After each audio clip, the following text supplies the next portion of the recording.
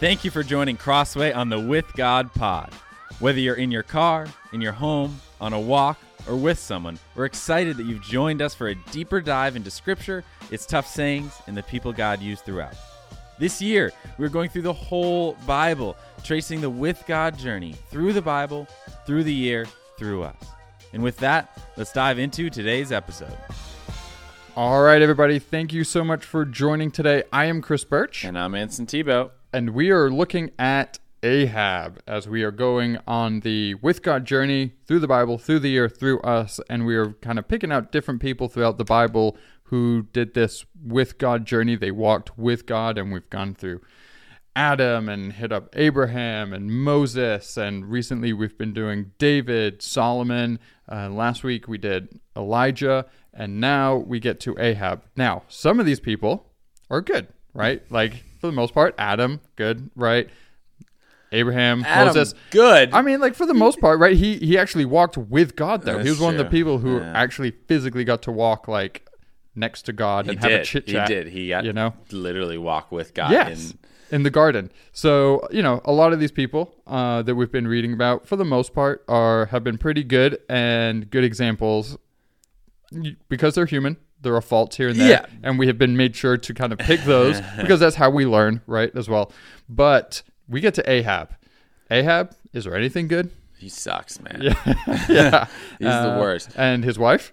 She's worse. Oh, okay. She's actually the worst. Yeah, so we're about to get into people who, I mean, honestly have no walk with God, depending on how you want to kind of theologically look at this. But ends up repenting a little bit, and God gives him a little bit of grace from it. But the fact that his wife's name has made it out of the Bible into pop culture references as like being the An worst insult. type of wife. Yeah. It's pretty bad. Jezebel.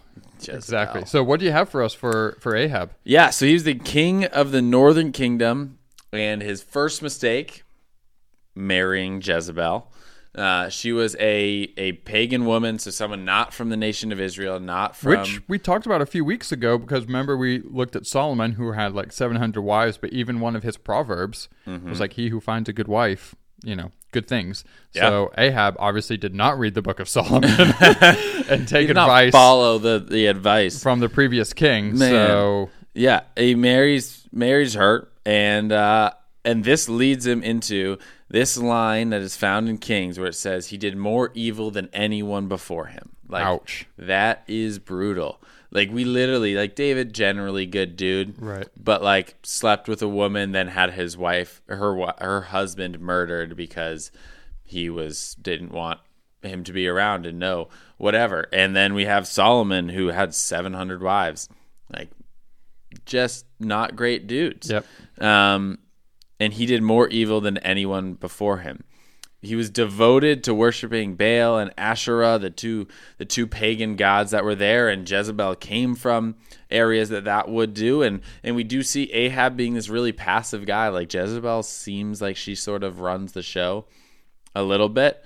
And Ahab is also a guy who blames and passes blame a lot. Like, Elijah came and warned him of coming destruction and things like that, but Ahab, instead of taking the blame or the ownership of it, blames Elijah for the drought and the pain that they were going through, which was part of God's judgment on Ahab because of what he was doing and leading Israel into. Now, granted, Israel is broken into two spaces right now. We have the northern kingdom, or what is known as Israel largely, and then we have the southern kingdom, which is known as Judah. Judah, better. Not great, but better. Mm-hmm. Northern kingdom, Israel, they retained it. Not good. They went into apostasy or chasing after false gods right afterwards. And the main thing that Ahab did is he idolized false gods. Like, he idolized Baal, he idolized Asherah, he idolized these things that would provide nothing for him. Even after Elijah had proven that Baal was wrong, or like through the fire that we talked about last week. And then we find that, like, God had designed Ahab.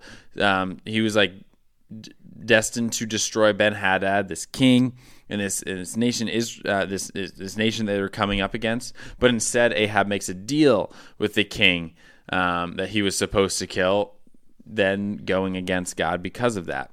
And then one of the biggest marks on his life was that there was this vineyard that he really wanted, owned by this named Naboth. And he offered to buy it. Like, he went up to dude, was like, hey, I'll give you this amount of money. I'll buy it. But there was the law that we find in the first 5 books of the Bible prevented him from selling it, Naboth from selling it to Ahab. So Ahab really wanted it. But again, Ahab, pretty passive dude. Jezebel, not passive woman. She's like, hey, he wants the vineyard? Okay, I'm going to go kill the dude, and then you'll have the vineyard. So she goes, has Naboth taken out, and Ahab took the vineyard for himself. But that doesn't take the responsibility away from Ahab. So Elijah comes and tells Ahab that his descendants would be cut off because of this, and dogs would lick up his blood like with Naboth. Like, dogs would be licking your blood when you die. Ugh. It's just not a good thing. So we do see the quick repentance that Ahab does. He repents. He tears his sackcloth. He fasted in repentance, and God responded and heard his cry, heard his repentance by waiting for his destruction until he dies. But he still holds up that his family, his line, will pay for what he did. We find that Ahab dies at the Battle of Ramoth Gilead. And Ahab's prophets, his false prophets, enticed him to go into battle, and it says that God used those prophets to entice him to go to battle. But Ahab had been told by one prophet from God that he would die at the battle, so he's like, nah, I don't believe you, I believe the other ones. I'm going to disguise myself so I don't look like Ahab. What do you think you did? Like, put on just like a silly mustache, some glasses? Put some I don't know. Yeah. Whatever it was. I think there's it's just a Halloween mask that you put on, right, that make you look like a different person. Took off his crown. Like in the old Superman movies and shows where it's like very clearly Clark Kent, and then he puts on takes off his glasses, and now he's Superman. Yeah, like that's not much of a disguise. I wonder if that's what he was doing. Seriously, yeah. It's just like, oh, I have glasses. Yeah. Oh, where did he go? Where did he go? But a stray arrow strikes him. So while he disguised himself to not get killed, a stray arrow strikes him, and he slowly bleeds out while dogs lick his blood up. Got him. So that is how he died. So God judged Ahab after he died. He led, as Israel was led into destruction, they were led into idolatry. We'll learn about Manasseh, a bad dude, again next week. Mm-hmm. But what we see in Ahab is we do see repentance. But the problem that we see, and we'll again talk about this a little bit more next week, and we'll hear about it this Sunday and next Sunday, is his life. So much of his life was spent ushering people away from God and towards other false gods, right? Which led to so much destruction in the nation of Israel, in the northern kingdom, in the south. Like it was just so destructive for their souls, for their hearts. Like we talked about 2 weeks ago about how Elijah killed all these prophets for leading people astray. Like, it's a big deal to lead people astray. Jesus talks about that. It's better for a millstone to be tied around someone's neck than to lead someone. Like, right. Where your words, where you lead people matters.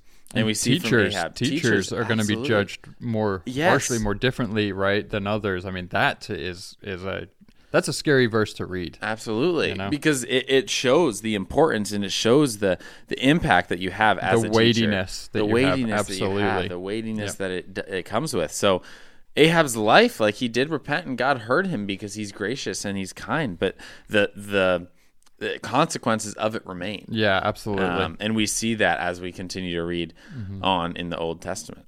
Yeah. So what do we have kind of on his Facebook? Yeah, bad dude. You'd probably have some worshipful stuff to false gods on there. He's the son of Omri, who actually wasn't an heir to the king. He killed Zimri to take the kingdom. So like Ahab, his family sort of brought their way into the throne. Had 70 children. Woo! Actually, probably more. He had 70 sons. Okay. That's what we know. And him and Elijah sort of butted heads their entire time. Yeah. So this prophet of the Lord butting heads with this king because Elijah was like, yo, dude, you're not doing the right thing. Ahab's Right. like, yo, dude, you're crazy. I don't want to listen to you. Yeah. I am doing the right thing. And that's sort of where we find the battle and the tension that we Right. see in them. So Ahab, not a great king. He does come around a little bit towards the end. God gives him some grace, but there's the consequences and the destruction that he caused by ushering people into worshiping other gods still remains. And we see that as we continue to read. Yeah, absolutely. Awesome. Well, thank you so much. We hope that you guys enjoy the sermon on Sunday, and excited to see you guys come by, say hi, and we will see you next week. See ya.